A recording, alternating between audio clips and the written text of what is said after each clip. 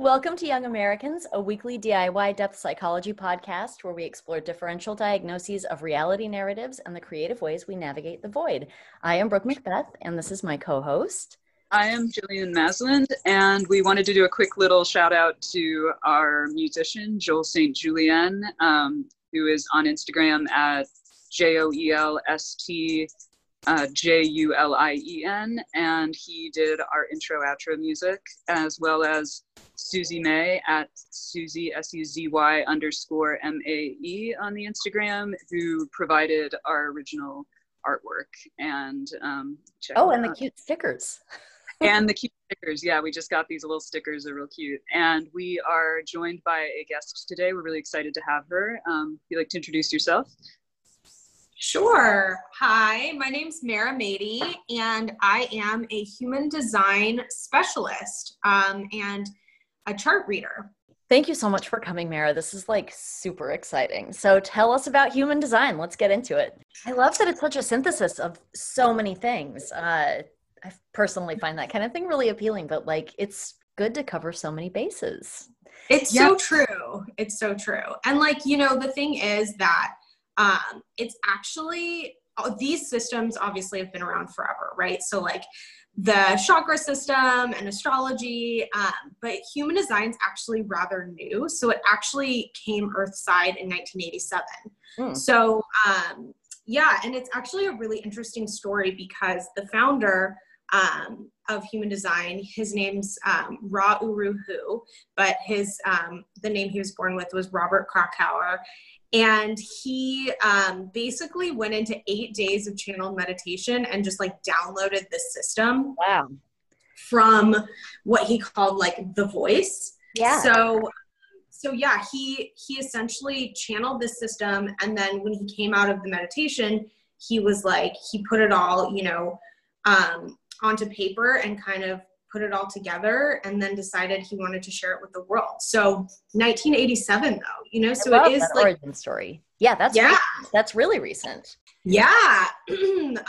So human design is actually, it's a system that's basically a synthesis of several different modalities, right? So it combines things like astrology, the Hindu chakra system, the Chinese I Ching, and the Tree of Life from Kabbalah. And what it really is sort of like an instruction manual for your soul, right? So it really helps us to align with like the highest version of ourselves. So when you get a human design reading, like some of the things that we cover would be how you can make the most aligned decisions, how your energy interacts within the world, what's your communication style, what's your emotional style. Even understanding things like your spiritual gifts, your work style, it helps kind of direct you as far as career choices, and even like how to sleep and how to best eat for your energy type is some of my favorite things to talk about also. Sorry, and also like just kind of a call into everything you mentioned about this synthesis that is seen, or this kind of holistic kind of cross-mapping of all of these different disciplines that have grown up kind of like throughout the world. You have the Kabbalah and you've got the I Ching. Just to kind of quickly describe to listeners, when you see your human design chart, and there are many places you can Google, you can just type in, it's the Tree of Life in Kabbalah with kind of it's the same information you use to get your natal chart in astrology. So the place of birth, time of birth, date of birth. And what it spits back out to you is this thing that it's kind of shaped like a human body. It looks like it's an interesting kind of like love child with like when you see the seated figure meditating with the chakras going up the middle kind of, but then there are all of these different sort of little like pathways and channels that cross around. And then there are the 64 gates, right? That are on the edges of the different centers. Which is interesting because that's I think you told me this, Mara, that it's like 64 gates to the 64 gates, 64 pieces in the I Ching, and then there's also 64 codons in DNA. So there's this like essentially like 2 other energy centers that all kind of correlate to different things. Yes, exactly. That feels very satisfying to my brain. I really want to know more about these pathways. I have been reading about it, and it's just like, whoa. Like the level of detail this gets into is amazing. It really is. It's like such a detailed system. And it's so interesting too, because, you know, it really does combine, it like takes components of all of these different other modalities. So for example, like the chakra system. So in human design, there's actually 9 energy centers is what we call them, but they are based on the traditional 7 chakras of the Hindu chakra system, right? But in human design, 2 of them split. And so they created these like 2 other, but it does all tie back to that like Hindu chakra system, right? So for example, like in human design, the very, very top one is called your head center. So that would be sort of linked to like the crown, right? In the chakra system. And it does sort of represent, it's a lot of stuff about like that connection to spirit, that connection. It has to do with like, it has to do with like, the G center and the will center. Yes, exactly. Yeah. And the spleen. So the spleen would be a new one as well. So basically, so the heart center essentially became like the G center and the heart center. And then the solar plexus, which is on the right side, it's the emotional center, that one split and became the spleen as well, which is on the other side. Oh, sorry, I was going to say, could we maybe do a quick introduction to the main types? Because it's sort of like, I feel like it's sort of, it's almost like doing like taxonomy and flowers or animals or things. It starts with these categories, and then within the categories, there's some like subcategories sometimes, and then there's like other metrics that will kind of like whittle down the essential design for each individual kind of thing. Yeah. So really in human design, like the first step is understanding your energy type. And so like you were saying, Jillian, like similar to as if this were astrology or whatever, it would be your your sun sign. So it's sort of like the very first step, the first thing you learn. So in human design, what we call, it's called energy type. And there's 5 energy types within the human design system. And I'll just kind of go through each of them and tell you a little bit about them. And then just stop me if you guys have questions or anything like that. But so manifestors would be the first type. And we always kind of start with manifestors because manifestors are really the initiators, right? They are the people that are here to have like wild ideas and act independently and impact and change the world, right? So people like Frida Kahlo, manifestor, Maya Angelou, manifestor, even Patti Smith is a manifestor. Inspiration, like even divine inspiration and things like that. So yeah, it's really cool kind of having a background in some of these other modalities and then being able to sort of sprinkle it in and integrate it into like my human design practice too. Yeah. Yeah. I see the one with the splits is the head center and the ajna center. Yeah. Yeah. I mean, the ajna sort of would kind of be like the third eye. Yeah. So where it actually splits is down below. So okay. From the very bottom, they're about 8 to 9% of the population. The founder of human design was also a manifestor. So, and historically, you know, a lot of kings and queens have been manifestors, as well as some dictators. So like Hitler was a manifestor. Putin is a manifestor. Saddam Hussein is a manifestor. So you can see it really can kind of go either way, right? With this energy, because it is a very forceful energy. And the thing with manifestors, so each energy type has what we call a strategy. And so for manifestors, their strategy is what we call to inform. And the reason that informing is really important for manifestors is because this is a huge challenge for them. They just want to go out and act and initiate and do things and not really get anybody, like care what anybody else thinks. So they can do that. They have the ability to initiate without the direction of others. But the key to really succeeding as a manifestor is looping people in. It is going back and telling people like, hey, this is what I'm up to. And if you want to get on board, you can get on board. And if you're not on board, that's cool too, you know? So that's what this energy is. Reminds me a lot, just like that, the way you're describing it, of kind of like the fire element and like the suit of the wands in the tarot deck, because there's that sense that it's so lively and it's so like full of righteous feeling of what it wants to do and so excited about it, but like it may not necessarily have that staying power because it just wants to do the thing and it doesn't want to like put in all those little extra boring steps to kind of ensure that the thing occurs. Yeah. And the other thing with manifestors too that's interesting is they are what we call they're like a non-energy being. And that's because manifestors do not have this sacral energy center filled in. So manifestors, projectors, and reflectors all have an open sacral energy center. And so to your point, Jillian, like manifestors do not have this sustainable energy. They really work in short bursts. So it's a burst of energy and then they have to like go back and retreat and sort of recalibrate, and then they're able to kind of go out with another burst of energy. So yes, like they light the fire, but they don't stay end the fire. They can't. Yeah. No Vesta energy there. But it sounds like, I mean, it's such an energy that it's a genius level energy a lot of the time, or at least some of the time. Yeah, and it is the energy of ideas.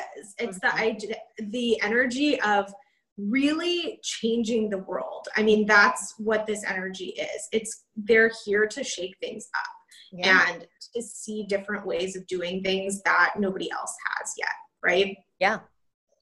I love manifestors. I think I have 2 or 3 really close friends that are manifestors, and they all do have this super, it's like a hyper creative energy that just like, it feels like it has to like exit their bodies somehow. Yep. You probably know people also who are manifestors who have this energy as well. So generators are around 37% of the population. And the thing with generators is generators are really here to do the work. They're here to build the infrastructures, and they're here to really turn inspiration into form. So they're what we like to call the alchemists, because they have a defined sacral energy center. Yeah. Yeah. So yeah, that's about 8 or 9% of the population. And then the next one is generators, which is really all about workforce energy. And it powers them to do the work. Here's the thing with generators, because they have this energy within them, oftentimes the biggest challenge is they get stuck doing work that they hate. So they get trapped and they're like, oh, we have all this energy. And then it can be almost like a people pleasing energy as well, of like just doing it for the sake of doing it, right? The key for generators is to find work and do work that they love.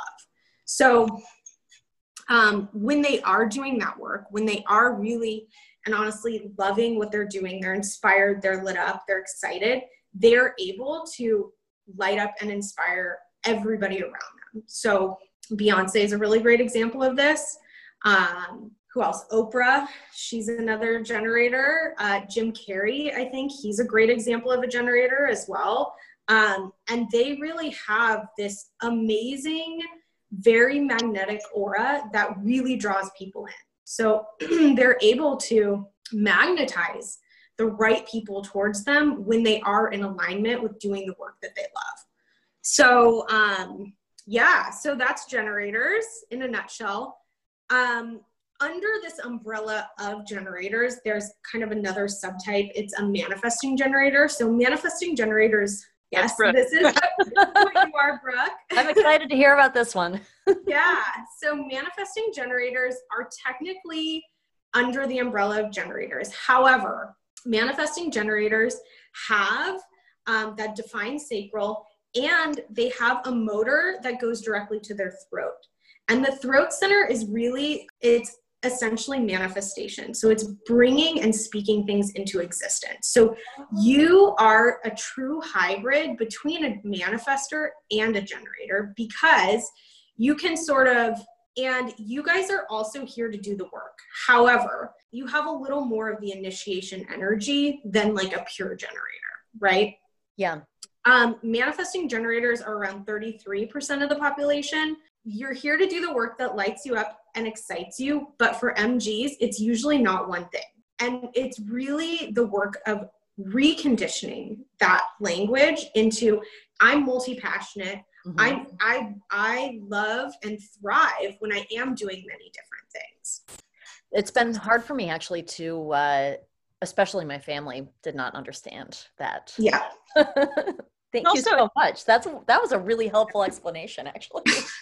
I think we also, like, the culture that we are all kind of acculturated to is a culture of specialization. Right. It's going to actually be a lot of different things. And you need a lot of different energies to really, really thrive. You're multi-passionate, you're multi-creative. And what happens with MGs is they get kind of pigeonholed into this, like, pick a lane. You're very scattered, you're all over the place, whatever it is. Or like there's a greater sense of like value placed upon specialization. And like I have a good friend and she and I have always had this joke that we're freelance generalists. Yeah. Like you even think about the language around it, like you're a jack of all trades, that means you're a master of none, or you're a dilettante. Yeah, my dad called me a dilettante until we stopped speaking. So, sorry to interrupt you there, Jillian. No, but I mean, it is like, I think we probably each experienced it in one way or another, because even someone who does find what they're passionate about or finds a steady job, inevitably, most people will stumble through various things. Sure.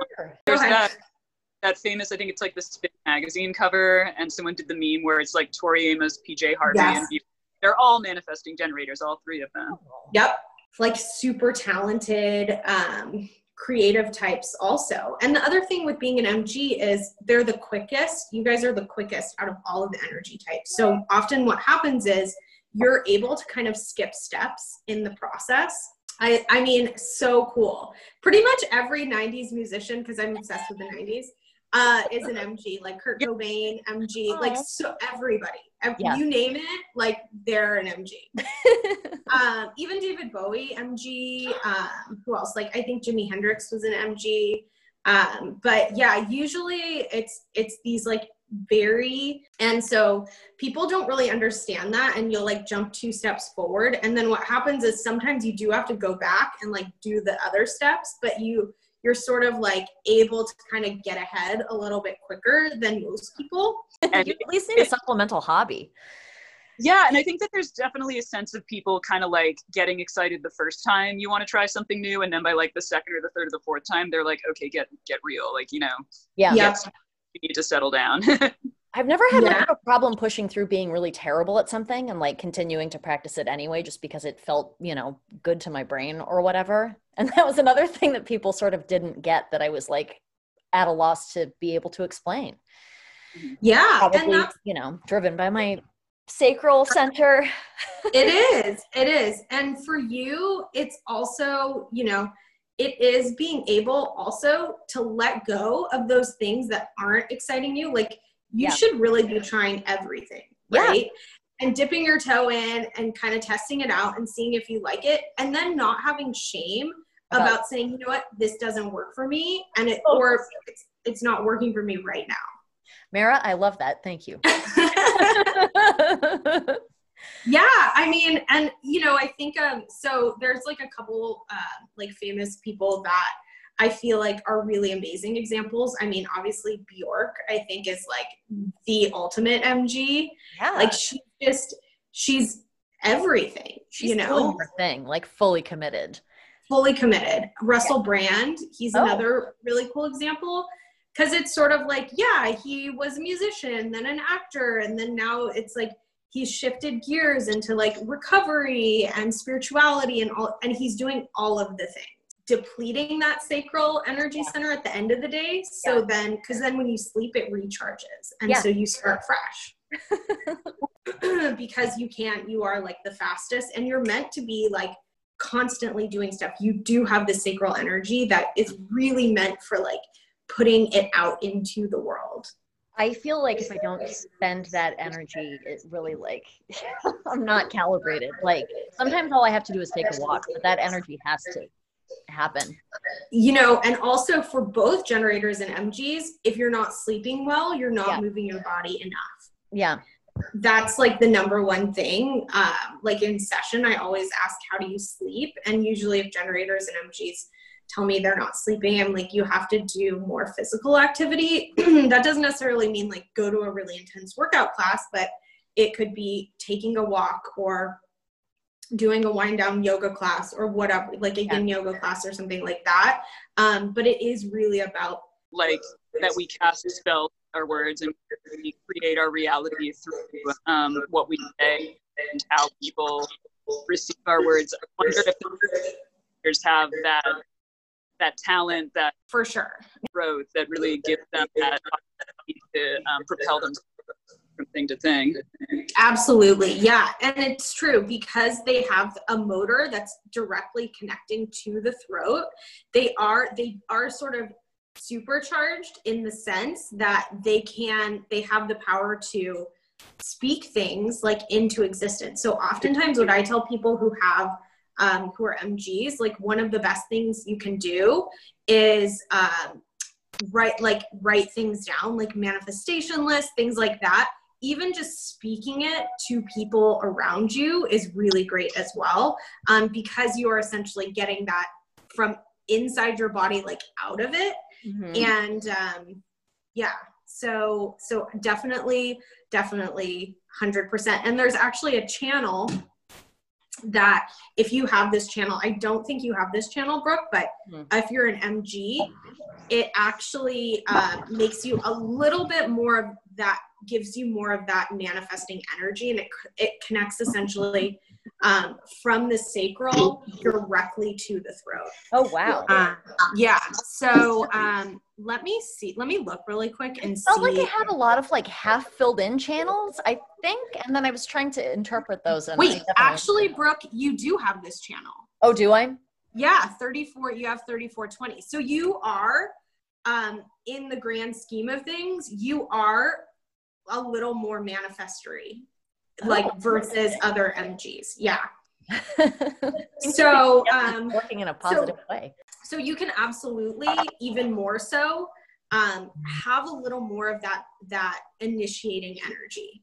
That's so that's something, you know, to kind of think about too, like that you are slightly more manifestor. I have noticed that in my life, in the sense that, like, oh shit, I should have been more specific about that thing I manifested. Yep, for sure. Yeah. Write it down. And by the way, you can always change your list. You know, it doesn't have to be like, this is what it is forever and ever. It could be, this is what I want right now. And like maybe in a month or 6 months it changes, and that's okay too. Yeah. Trying to learn and build more like protective measures so I don't end up like shooting myself in the foot with the thing that I asked for. Yeah. That's a lifelong project. It's a super like useful thing to do, especially right now in the quarantine times when really all we have to do is about other things we might like to be doing. You know, yeah. Particularly you know, what you want to call into your life. Pregnant opportunity to get into that kind of practice. Yeah. So it's so important. I mean, regardless of like what energy type you are, I think it is really important to get super clear about. Yeah. Okay. Should we do projectors? Yes. Okay. So projectors. So that's me, by the way. We are about 20% of the population, and projectors are similar to manifestors. We do not have a defined sacral energy center. So we do not have that sustainable workforce energy like a generator and MG. So what that means is we're not really here to do the work. Projectors are more here to guide and manage. We are able to see patterns. We're able to see connections and ways that others can be more efficient. So like zoomed out, it's more of a distant long view, sounds like. Yes. Yeah. And like it's sort of like the birds in the trees that can like look down and see everybody and say like, oh, this person, you know, should talk to this person, or this, you know, this is another way that they could look at things that might make it a little bit more efficient for them. A question that I noticed because I was doing like some light creeping on the chart of somebody. Yes. There's a subcategory within projectors too, which is actually only 2% of the population that's the mental projector, right? Mental projectors, yep. Yeah, which I didn't realize was like its own little thing over there too.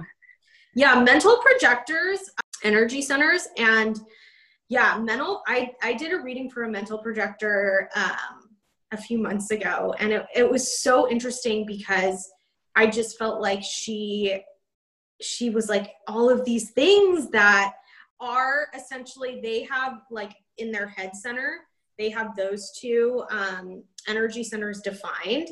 And mental projectors are very similar to reflectors in that sense also, because they are completely open, usually except for those two, like in authority, essentially like one of the top three, which is splenic, emotional, or sacral, and they have a very different authority. So for them, they really have to talk things out with other people in order to clarify. She felt about herself, but like never had been able to fully express. And I basically said to her, when you're making decisions, mental projectors also don't have their decision-making strategies. So it just, honestly, it is, it's one of my favorite kind of types. And actually one of my friends who's, she's an amazing healer. She's a mental projector. And they have a really, really great ability. Like psychic abilities are really prevalent among mental projectors, and a way to kind of connect again with spirit, because all of their energy is really focused up in the head. Wow. Yeah. And what else was I going to say? Oh, so for projectors, waiting for the invitation is essentially, the interesting thing is that the projector strategy is what we call waiting for the invitation. And this is something that for me, when I figured it out, it was like a huge unlock, when it's essentially waiting to get invited to the big things in life. I don't need to wait for an invitation to for what I'm going to have for dinner or things like that. But when it comes to career, when it comes to relationships, when it comes to all of these kind of things, it's really waiting for people to see and recognize you and then invite you in. Mm-hmm. And the reason for this, that's projectors, famous projectors, Obama, JFK, who else? Like Marilyn Monroe is a projector. Diane Keaton, who I'm obsessed with, is also a projector. So many people. I think Brad Pitt is a projector. Thing that I can't help noticing when you say this series of people's names and just hearing the word project, like I feel like a lot of these people kind of fulfill this like avatar upon which a lot of other people will project what they want to project within within our culture. And so do you think, is that part of the projector as well? Because the projector isn't like a manifesting generator or a manifester going around and kind of saying like, this is what I am, this is what I am, that it's more of a feature of this sort of like passively receiving what other people are choosing to pick up on about them? Is that a part of being a projector too? 100%, because also like I was saying, it's really about that recognition from the other, that, of your talents or whatever it is, the wisdom that you're able to impart. So I think that it's a very gentle leading and guiding energy, as opposed to a manifestor energy, which is not quite as gentle. Really kind of clicked for me is that having this recognition and essentially having this ability to kind of see things in a very unique and different way. It's a different energy when you go to somebody and you're like, hey, you should do XYZ to make yourself more efficient, versus having them come to you and ask you, hey, what do you think I should do to help, make my business or whatever more efficient? So it is really that energy of waiting for the other to kind of recognize you and then being able to impart this wisdom. Interesting. Wow. Yeah. If you think about people like JFK and Obama, like they really had, like they had to be elected by the people, recognized in the truest form in order to guide and lead, right? Yeah, people choose to believe what they want to believe about her, and that she kind of had to be like brought up into that position as a bombshell or whatever. I read something really interesting about her once, which was that this was some observation that someone made, and I wish I could remember the source, but they had seen her turn it on and turn it off. Like she could turn on the bombshell thing if she wanted to or was inspired to for whatever reason, but she'd also turn it off to the extent that she could just be and not be seen as Marilyn Monroe. And I found that so fascinating. Yeah, I have to look at her chart and see, but I wouldn't be surprised if she was like, she had a very open chart where she really was able to kind of take in so much energy from like people around her. Yeah. And that actually kind of leads me into reflectors. Reflectors, which is what the lovely Jillian is. 1% of the population. A reflector's chart is entirely open. So there are no energy centers that are colored in or defined. That's actually how I met you, isn't it, Mara? Because yeah. I approached you on Instagram and said, I'm a reflector, and you offered to read my chart. Reflectors are truly sort of like the unicorns of human design. 1% of the population. Yeah, I was like, I think I like sent you the unicorn emoji. I was like, oh my gosh, you're a unicorn. That's so cute. So it's so true. And I've met a few, I have another friend of mine who's a reflector, and I've met like a couple other people along the way, but really and honestly, every reflector I've met has this just like power, like this amazing, just unique energy. It's hard to explain, but it's just sort of like they are uniquely themselves and like in this different way than anybody else. And what happens is, so because reflectors are 100% open and white, when you look at your human design chart and you kind of see all of these 9 energy centers, basically the white centers are the areas where we take in energy from people around us, right? The centers that are defined or colored in are the ones where we give out energy to people around us. So for example, like Brooke, being an MG, you have that defined sacral energy, which is that life force, workforce energy that you are giving out to the world around you. But being a reflector, you're completely open. So what that means is that you are truly a mirror to your surroundings. You are truly going to shift and change based on your circumstances, based on the people that are around you. So, and I think we talked about this in our reading, Jillian, but like really and honestly cultivating and curating the places and the people that are around you is going to be so key to your mental health and well-being, because if you're around negative energy, that's what you're going to be taking in, right? Versus being around really, really positive energy, and you're going to be taking that in as well. And the other thing that's interesting about these white centers is that where we're white, we take in, but we also amplify. So we amplify that energy as well. So not only would you take in like somebody who's very, very positive, but you would actually radiate out extra positivity, right? So it's like, how? I know. It's every reflector is like, are you serious? Like, that's impossible. Because in society, everybody's like, you need to make your decision now. It has to be now. So it is really important for you to wait, and there'll actually be patterns you'll notice, and that's just not the case. Like for reflectors, so reflectors are guided by the moon. And the reason for this waiting a lunar cycle is because the moon makes a complete cycle through each of the 64 gates within the human design chart in that 28 or 29 days. Oh my gosh. Within your life of like certain times during that cycle that you might feel more emotional. There's times where you might feel more clear. There's times where you might feel more excited or high energy or low energy, or there might be times The right place, the right people is really and truly everything for reflectors.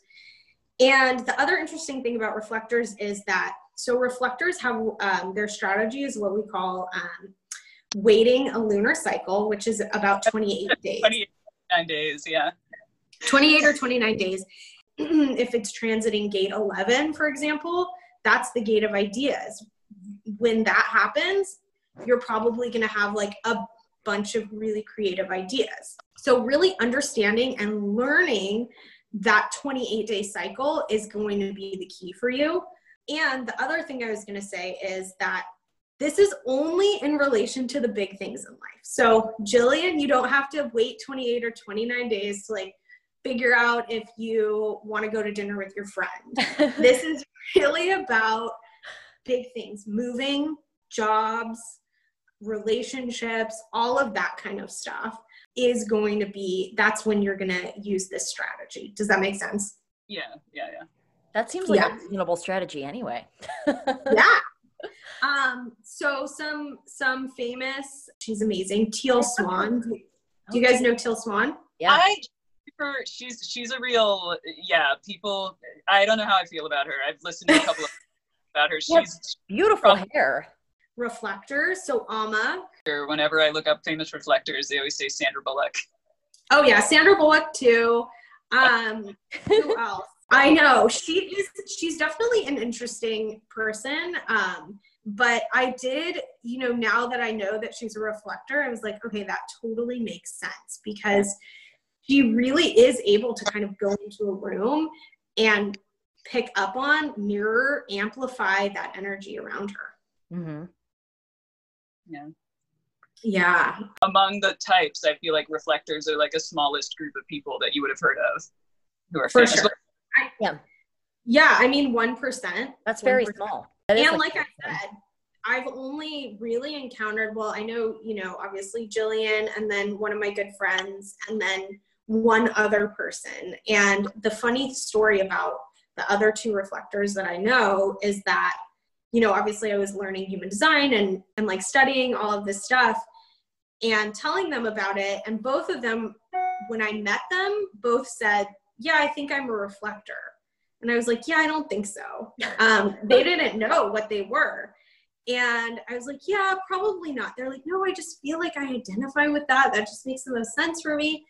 And when I ran their chart, they both were reflectors. Oh my gosh. Yeah. So they were open to knowing that information that they didn't actually know. Like a real reflector. Yes. Yeah. And it's so true. It's like reflectors are really meant to be at the center of the community, because what reflectors do is you reflect back the health of the community around you. You are truly that barometer. So if things are, especially during this whole like coronavirus time, it's been so interesting to talk to reflectors. It's interesting to hear you say that, because I think for me, like part of my, and I guess it's probably partly because I'm a reflector, I feel like chaotic always. The pandemic is that I've never had a time in my entire life really where I felt like stable. I constantly feel like this sense of chaos, possibility, just everything is always sort of like in a crucible for me all the time. And so when the pandemic hit and everybody felt like that, it was like the first time in my life that I didn't feel like the only person who felt that way. Yeah. The other thing that's really interesting, I think specifically as a reflector, because like I've been reflecting on like what you said about when you're around certain people, you act certain ways and you kind of, you take it and you bounce it back, and that becomes like the feedback loop of the energy. And I've gone back through like even to my childhood, and I've like thought about, I was always trying to kind of like please and entertain and sort of say things that like I thought my mom would want to hear. And I can even like hear my child voice, the way I can remember feeling and the way I can remember like behaving and acting. And like it was always sort of like, when I think about all the time I was little, mimicking my mother's voice back to her, like I can remember that all happening. And I think that during the pandemic, having so much time just alone has kind of, because as a reflector, I feel like my own, like, my sort of tone that emanates from me is super, super, super, like, deep down. That it's like I couldn't hear it most of the time because there's so much interference from everybody else. So like, this is the time where I feel like I'm more myself than I've ever been because I have fewer things coming in from everywhere else. And like, I just watched The Dark Crystal, the new one on Netflix, and when you're talking about the reflector, I was like, oh, we're the Dark Crystal. Like when all those little like flying elf creatures are all getting along and there aren't any Skeksis, then we're like clear and pure and nature flows.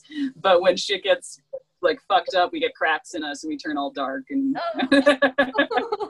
I love that because you really just summed it up, right? Like when you are, and it is, alone time is so important for reflectors because you're able to kind of shed all of those things that you're picking up just from like going to the grocery store. You know, you are truly picking up the emotions of other people. You're picking up on the thoughts of other people. You're picking up on fears, pressure.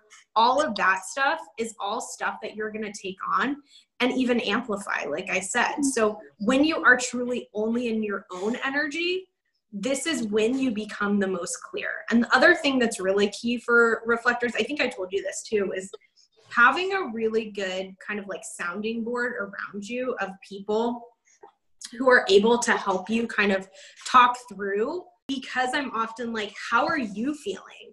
Yeah. And I think during the beginning, when I did speak to my friend who's a reflector, she was like, I actually feel really calm and okay right now. And it was so interesting to me. Big decisions in your life, talking it out with others is so key.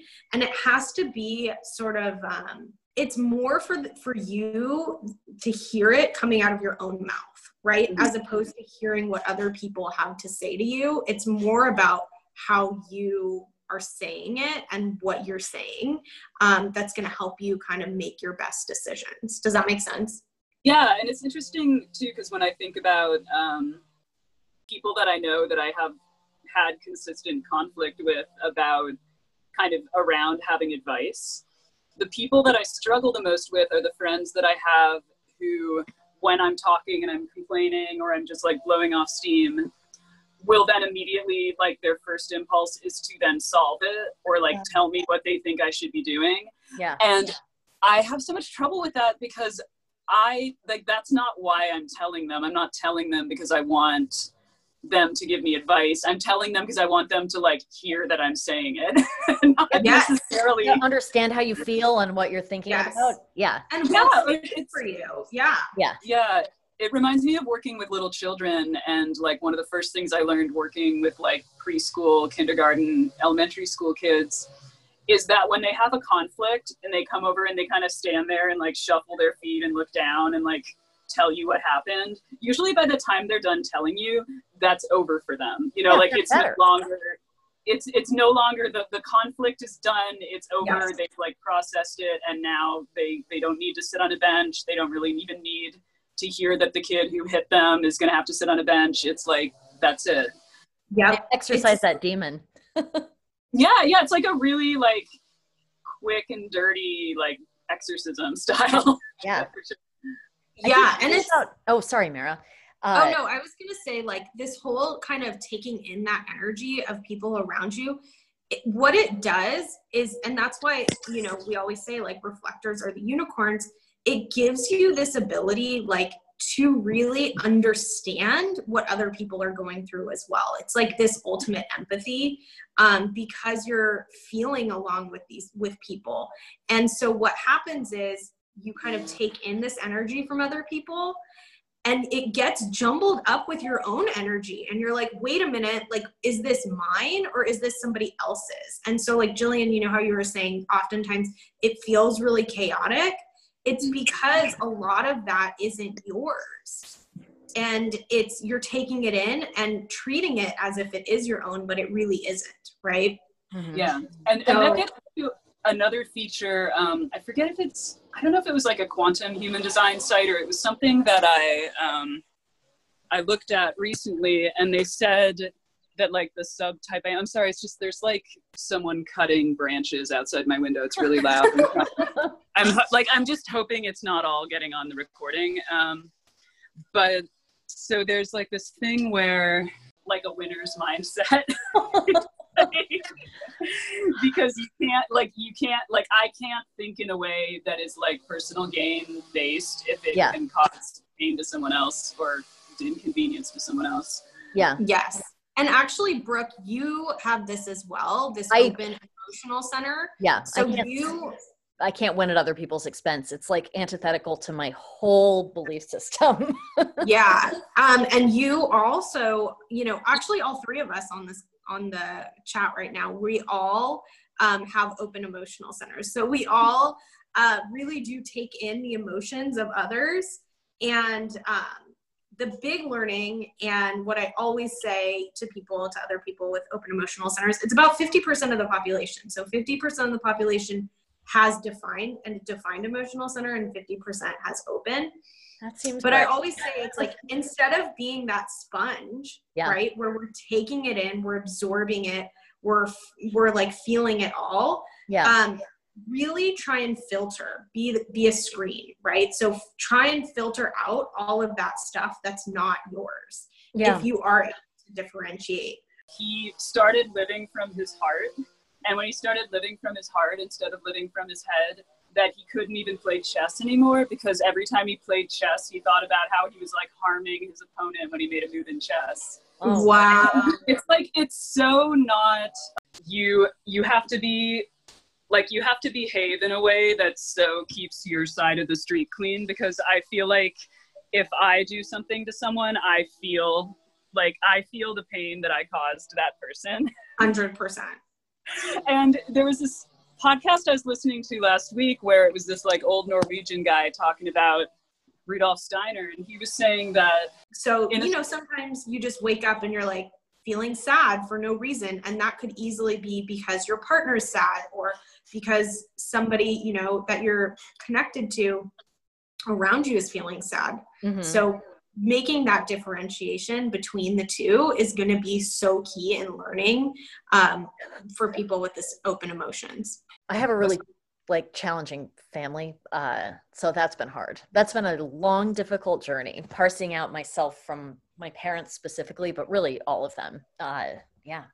And like going to the store, like you mentioned before, sometimes when I go to the grocery store, especially during this, it's like so much that I have to take a nap. I have to take a shower and a nap.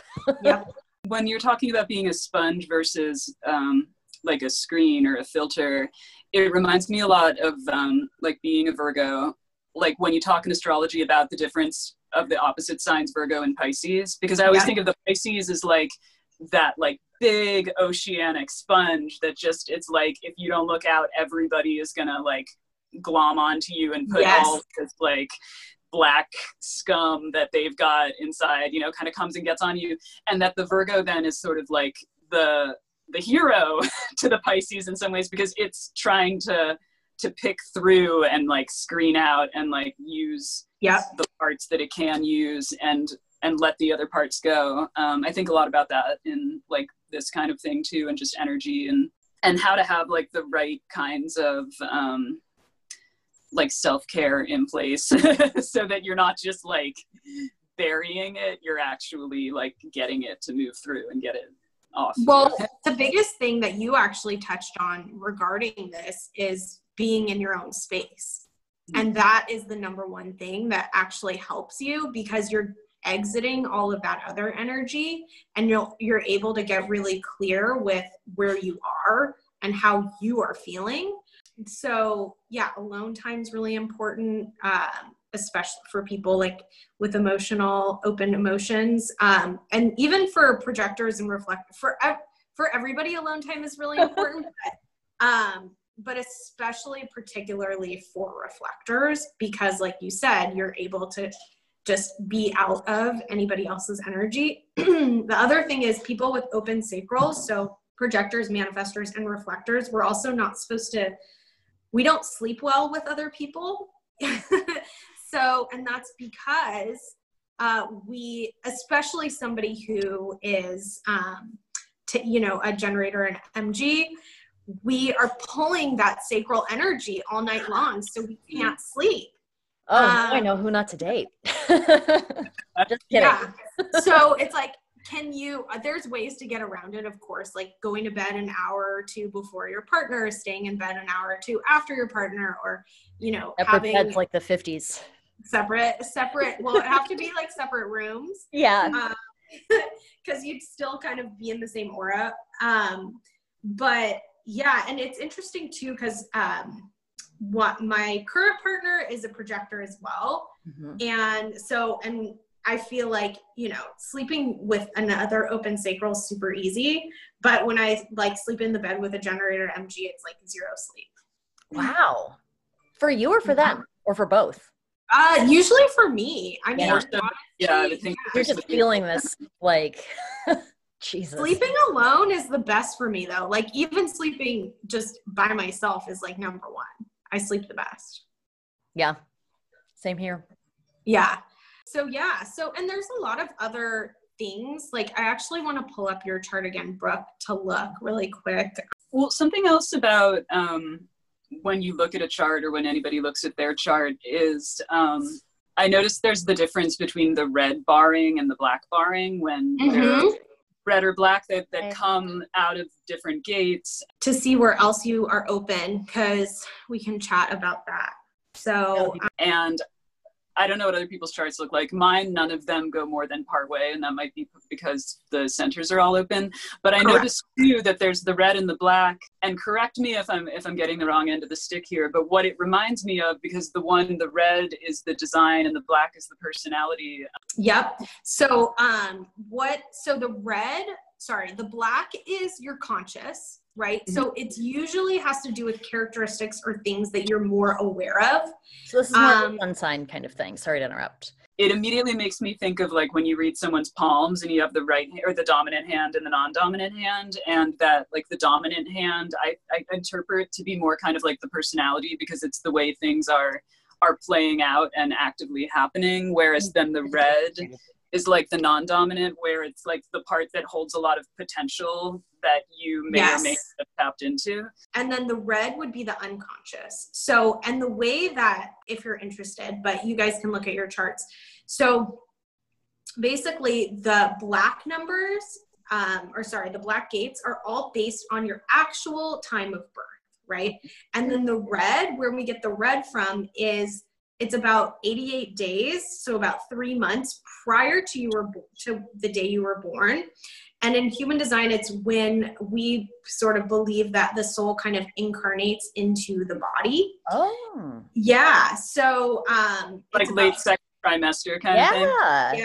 Yeah. So that's called your design date, essentially. Wow. And so that's what the red is. And so, so the black is really conscious, and then the red would be more things that maybe you're not super aware of. Outright. Factory. Yeah. Yeah. And each of the gates, like I kind of mentioned, have different energies and, like different things. So there's certain gates that indicate like psychic abilities. There's certain gates that indicate like a connection to like one of the ones, I think Jillian has it, is, and then Brooke, you have, and it's so funny. I see you with the cat right there, and I'm like, totally. She's totally an animal empath. You have gate 5, and so this is part of what we call is like the fairy channel. So you also have like a very natural, a very natural gate 19. Wait, let me just double check on your chart. Yes. So gate 19, it comes from the root, and that one is really about being an animal empath. You love, like, it could be the natural kingdom. So it could be things like plant medicine and I have a background in biology, so okay, exactly. So you have, I love that. So you have that. Yeah, so all of the gates kind of represent different things. within, or like they're tools in our toolbox is what I like to call it. I love this. And yeah, and it's really interesting. So, and then Jillian, you mentioned that none of your gates like connect and form a direct channel. And that's why you have no energy centers connected. So for example, when you have a channel that basically illuminates the two energy centers at the opposite sides of it, right? So yeah, the other thing I was going to ask, just because I think I looked at the woman, I'm going to get her name wrong, but Karen Curry, Ann Curry. Yeah, Karen Curry. That's my teacher. Yeah. Okay. I went when you mentioned that on Instagram and kind of took a quick little look around on her website, and I got the email with kind of like the 20-page intro, and I noticed that some of them will be both black and red, so that means that both your conscious and your design are. Does that make for like a stronger connection or a stronger gate? Like, not necessarily. It just kind of means that essentially there are, I mean, it could be a stronger gate. It just means that you have that, like that gate is lit up on both sides, right? Mm-hmm. So it could be conscious, it could be your unconscious, but you have it on both sides. So, and yeah, of course, when you have the same gate lit up multiple times, that's usually something like like a superpower or something, just that you're right. You're like extra like charged in that energy a little bit. So, so yeah, essentially, I'm not sure. Do you know which gate it was that you were looking at?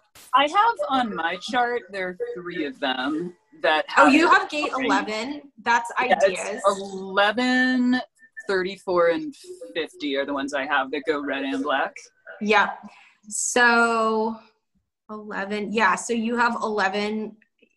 You actually have 11, 1, 2, 3, 4. Yeah. So gate 11 is really, really key for you. Gate 11 is one of my favorite gates too. It's the gate of ideas. So having big ideas. And that's something that's going to be a theme for you in your life, is really coming up with ideas. And then on the flip side of gate 11 is gate 56. So which is like putting them out in the world. So you're more about having the ideas as opposed to like actually putting them out in the world. Does that make sense? Like you have a lot of the idea energy, but it's not necessarily, you don't have the energy to like see it fully through, but you have it. And so you kind of have to have other people help facilitate putting that energy out. Throw it to your sacral podcast partner. 100%. Yes. Does Brooke have any special, like, besides the fairy gate? Are there anything? Yeah, what are my superpowers, Mara? You'd really like to shout out? Well, you do have that. You have the manifesting energy, which is, I mean, like you can essentially, and by the way, Brooke, you also have 1, 2, 3, 4, 5. You have 6 gates illuminated within your throat center. And so it's a lot. And when I read a chart, I often like to look at, it's like funny because I kind of like make this up, but it's essentially, I call it like where the action is. And so you have all this action within that throat center. So it really is for you about communicating like all of these ideas that you have. And so you two actually together are a really great match because Jillian, you can come up with these brilliant ideas, and then Brooke, you can kind of speak them into existence. She really does come up with brilliant ideas. I mean, I love this. Yeah. And so you have a lot of energy within the throat. And it's really funny too, because I was going to say, like, as podcasters, this is really, really positive energy for both of you to have. And Jillian, you actually, I think, have quite a few gates lit up within your throat and throat center as well. It looks like I have 4 on the chart that I'm looking at. So, so you guys it's all about communication for both of you. So anyways, and by the way, you know, some people who have a lot of energy in their throat center, it's not even about necessarily speaking it. They could be writers. They could, you know, express it in other ways. It doesn't necessarily have to be like verbalizing or vocalizing it. Mm-hmm. Yeah. Interesting. Yeah, that's one of those things that has gotten me into trouble in my life that I'm learning how to live with and like focus in a more positive, fruitful direction. So this is really helpful. Yeah. And there's other things too, like, because Brooke, you are very open also, like you only have 3 energy centers lit up within your chart at all. So you do take in a lot of things from people around you. So what that means is that, like, for example, your G center, which is that center colored diamond shape. Yeah. You have that open. You guys both do. And so the G center is all about identity. And so it's interesting too, because I was thinking about what Jillian was saying earlier and how she kind of was able to really transform based on like a situation, like speak a certain way to one person versus speak a certain way to a different person. And that's what that open G center is all about. And you both have this, where you are able to kind of relate to other people, is Princess Diana. So if you think about her, she was able to relate to so many different people, like all around the world, because she had this open identity center. So it could be the royal family, it could be like orphans in Africa, it could be any of those people. She was able to kind of be on that level, and you both have that quality as well, where you can relate to so many different people. Jillian and I have kind of talked about this before, sort of, in that we have a couple of specific social fluencies in common, you know, where we're able to understand the kind of microcurrents of a very specific world that isn't necessarily a world that we consider ourselves to be part of. It's like, this is like the code switcher ability, sort of multivalent, like social fish kind of thing. It's an interesting thing too, though, because I can see how, kind of like you were saying, Brooke, that like the speech, it reminds me a lot of in astrology where you get Jupiter involved, and Jupiter is sort of considered to be the big planet of luck, but it's the planet of amplification. So really what it does is it makes things big, which can be lucky and can be benevolent and can like just absolutely set you up. But it can also be that kind of like too much of a good thing, or like, you know, you made the devil deal and like you weren't careful with the fine print kind of thing. And I could see how the open heart center could cut both ways. Like on the one hand, like at its best, you're super open, you're empathetic, you're holding space for people, you're listening in a mindful way, you're doing all this kind of thing. But I can also see somebody being like, oh, well, they don't know who they are, they're just like a chameleon, they just do this here and they do that there, and so I mean, I can see how it has both benefits and drawbacks depending upon the circumstances and like other factors too, in a way that many other people can't, because you can actually take on like the identities and this idea of self from other people. And so you're able to really relate to them. Another person who had this, definitely. And the other thing to just kind of think about is that we all have everything within us, right? And so the thing is that when you have an open center, it really is energy you're taking in from others. And what this means is that when you're around people that have, for example, like a defined G center, you're actually going to feel like you have that as well. So we all are able to experience so many different energies at so many different times. And so what we call it is like consistent versus inconsistent, right? So essentially somebody who has the open G is going to have like a sort of inconsistent sense of self, versus somebody who has like the defined G center, like I do, where it's a very consistent sense of self that I kind of radiate out. Does that make sense? Yes. Yeah. Well, and I also remember reading somewhere, like, because projectors and reflectors probably like have a lot in common in the sense that they both, as non-energy types, kind of pick up on the frequencies and they get the signals, but then they're more about like maneuvering them than they are about you know, it does feel a little it can feel very overwhelming at times because, again, like you're experiencing everything all the time. And so really, you know, and we talked about this too during your reading, but like making sure that it makes sense too, that you're surrounding yourself with the right people, places, things is so important to your emotional well-being. Hitting the ground with their boots on. But that's why we have Brooke. I know. But what I was thinking is that there was an interesting differentiation I once read, which is that when an open-centered projector kind of is like tasting everything around them, it sticks a little bit more, whereas like reflectors actually are a little bit like the rubber glue. Like there's a weird kind of like bounce off effect for reflectors where like I'm experiencing it all, but it all kind of like, maybe it's because of the lunar factor and the fact that everything is kind of moving all the time, that it doesn't necessarily get stuck as often. Yes. Yep.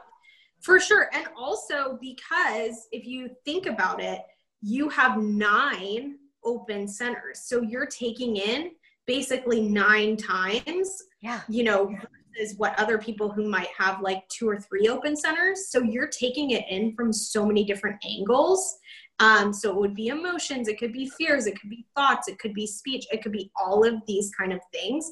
You're taking it in times 9 versus somebody like a projector like me. I think, so I have 3 open centers and I have 6 defined ones. So I'm taking it in from only 3 places. And it becomes more, I would imagine, like more flavored by the center that it's coming into. Whereas like for me, because it's more holistic and diffuse and in so many centers, it's not so much like, oh, that person's just like really trampling on my root right now, because I'm like, oh, it's on my root, but now it's in my spleen. Exactly. Kundalini is probably helping a lot, keeping the energy channels open. Yeah. So it's like a funnel, right? It's sort of like we have these like funnels of areas that we like take in energy, and for you it's kind of like just everywhere. So because often you're taking in and then you feel a lot of guilt or you feel bad about, you know, like hurting somebody even though it's hurting you. And so really standing firm in your boundaries is like the number one thing. Yeah. And something that I think of like as my, and just, like being able to essentially, you know, say no to things that aren't serving you. Boundaries is huge for reflectors. Huge.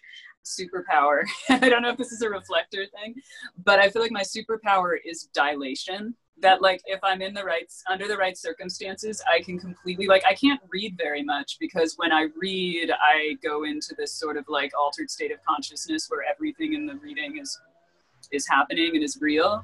And I've so far haven't found where that is something that you can monetize, but it's like in my ideal like life, I would just be in a situation or like in a circumstance where I can just spend a lot of time doing that. And then like, because I can take other people along with me when I do it.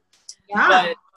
But I usually don't feel safe enough to do it because I usually feel like there are far too many other factors around. Practical concerns and like, yeah. I mean, yeah, just like, things. You know, yeah.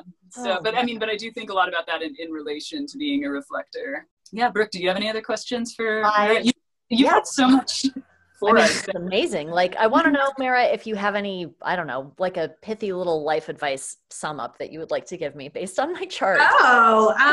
Okay. Here, let me look again. Let me pull it up. I mean, I think in general, you know, for manifesting generators, like you guys really are so creative. Every MG that I've ever met is like this creative powerhouse. I mean, I think about like all of the 90s musicians and like you have this like creative energy and you really are here to put that out into the world. And especially for you, Brooke, also because you have your root center. And so that's all about drive. It's all about actually like pushing forward and doing things. So you have your root center defined, connected to your sacral, connected to your throat. So it's like when you have an idea, when you want to get something done, like you will get it done. Like you have that drive, but the key is it something you really want to do? And that's so the for problem you, I've had. Yeah. yeah, it's figuring out, like, is this something that you really want to pursue? Because Right. that being multi-passionate, it can be overwhelming in the sense of there's so many different avenues that you want to explore. Yeah. I was a jewelry designer for a while, and I really, really love working with my hands. But then I got this terrible hand injury where I like couldn't do anything for Wow. a while. And I had felt even before this happened, like I really enjoyed making the jewelry. I was selling some, but I knew that it wasn't the actual thing I was supposed to be doing and didn't know how I knew that. And then I got that injury and I had to stop. So, yeah. And that's sort of, yeah, I think it is truly like this indicator of, you know, maybe it is time to reroute. Yeah, I knew I had to reroute. So, and one thing I actually didn't talk about with generators and MGs is the strategy, which I forgot to talk about, but it is really important. So your strategy, similar to like mine's waiting the invitation, Jillian's is waiting the 28 days. Yours is what we call to respond. So generators are here to respond to life. Okay. Yeah. Now, what that means is, of course, you, like I said, have a little more of that initiation energy. So when you really want to initiate, you can, but for the most part, you should kind of operate under this like generator umbrella of waiting to respond. So feel that if someone called, even if I'm being called by like something imaginary. Here's what it means. You have an idea. Let's say you're like, you have an idea and you're like, I want to go on a vacation, right? You want to go on the vacation. Your first, like, your gut response is going to be like, okay, I'm going to book my trip right now. What you actually need to do is for you have to wait for confirmation from the universe that that decision is aligned. So it could be things like getting an email from like a yoga retreat and saying, oh, like we're having a, you know, a sale or whatever, confirmation from the universe. Or a friend of yours asks you to go on a trip with them, confirmation from the universe, right? It's waiting for that synchronicity, waiting for that magic before you make that decision. I love that. Thank you. Yeah, of course.